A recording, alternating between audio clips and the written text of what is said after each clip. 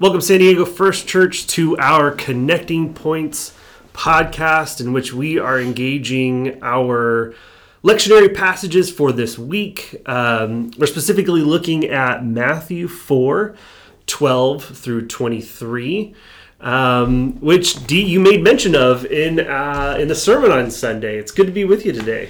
Thanks, Matt. Great to be with you as well, and just trying to do my job of keeping all of these things connected. So. Absolutely. Well, as we continue to journey in the Living Lectionary devotional that we've put out, this is the day that we are just going to look at this passage, as well as maybe do some connecting with the other passages that we've had for this lectionary week. Not just them, between each other, but to the sermon that was preached on Sunday. So Dee, tell us a little bit about some of the connections. As I mentioned, you made mention of this passage in the sermon. So tell us a little bit about the connection you made in the sermon and what further connections you see with the other scriptures. Well, the Isaiah passage in 9 we talked about was the light shining in the darkness, and those who had been living in the shadow of death have seen a great light. And this passage is used word for word by the gospel writer Matthew to identify the fulfillment of this being in Jesus. So we're on pretty strong ground. Yeah, in the connection. Yeah. Direct citation. Quoting Matthew, Yeah. We have this appropriation of this Old Testament centuries earlier, writing of Isaiah by Matthew to say Jesus comes along and fulfills this by where Jesus has moved into the area near Galilee and where his ministry begins, and that this is the light. And if we are taking that Isaiah reading, it is the light that is for all. Yeah. It makes reference to Galilee of the Gentiles. So it's really poignant as Matthew begins to unfold the message for the Jewish people, but the message for the Jewish people for all people is part of what Matthew and Isaiah said it as well, is trying to teach us. So the connection is very, very clear. And then this Matthew passage then includes and leads into the calling of the first disciples. Which is always, for me, the wonderful combination of how we have to talk about community as well as the invitation to be in relationship with God personally in community. Yeah. And I love how this particular passage in Matthew gives us both. It is this community of faith out of which Jesus comes, and then he invites individuals into a community of faith to have both a relationship with one another and a relationship with the Christ. Yeah. And so I love the way in which Matthew connects us to the beautiful writing of Isaiah. Any thoughts you have on Matthew that jump off the page to you? Yeah, it's. I found it really fascinating, kind of comparing the Isaiah text with the Matthew text, and certainly the direct citation is plain. But I found that the contexts of both were a bit different, and I found that really interesting. Yeah. In that Isaiah comes early on in the book, where the prophet Isaiah is prophesying mostly about, like, hey, there's a possibility of oncoming doom, right, of judgment that's here. Right, in the very beginning of Isaiah, it's like, yeah, there's hope, but you gotta beware, there's judgment on the horizon if we're not, making things right. And then, the rest of the Isaiah works through that judgment, and then that as they're in exile, coming back from exile, the hope in exile, and then the return. What I found interesting is that the verse that kind of springboards the movement for Jesus going into those areas that were prophesied by Isaiah is the arrest of John. And I found that interesting, that in the sequence of events, Jesus is baptized by John. He then goes into the wilderness which one could kind of make the parallel between that and exile in Isaiah. And Jesus comes out of exile, out of the wilderness in which he was tempted, to then immediately hear news that John had been arrested. He moves into this area, and then there is this fulfillment of the Isaiah passage. Whereas Isaiah is kind of anticipating the possible judgment, the thing that is feared.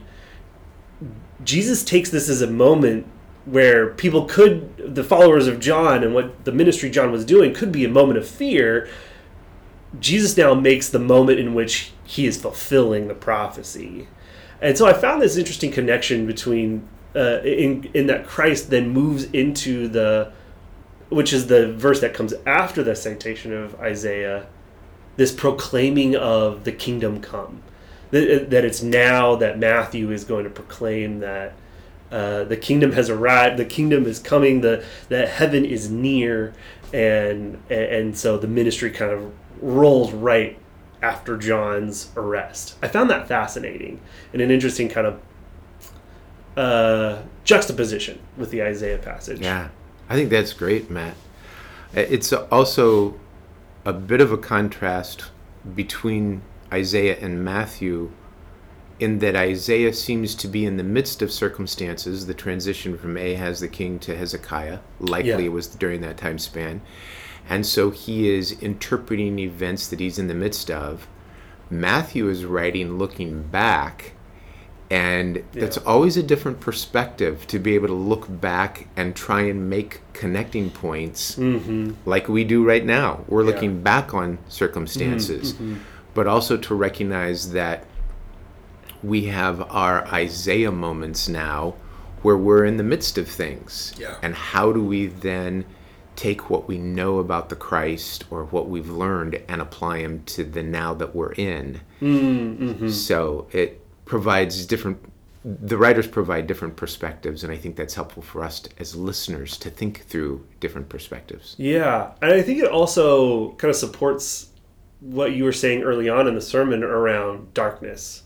And that this could have been a moment for the followers of John who see their leader arrested by the Roman authorities and to lose hope, to lose like, well, what was this ministry? And then comes the Christ to open up, to show more of what's going on, to shed more light. And so in this moment of darkness, for those who are paying attention, not just the followers of John or those who had been baptized, but also for us as readers, as the kind of the moments where we start to like, ooh, what's about to happen? Christ shows up in those moments. Yeah.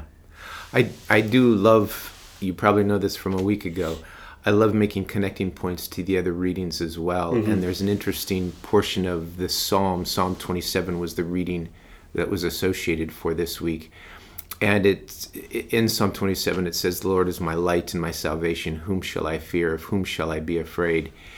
And the notion of shadows and darkness and fear that corresponds with that, you make a wonderful point in your Corinthians reflection about the other and looking at other groups of people and defining ourselves by what we're not, which I thought was a great point. But we also often project our own inner shadows onto others, vilifying others by letting those shadows control us in ways that we don't know.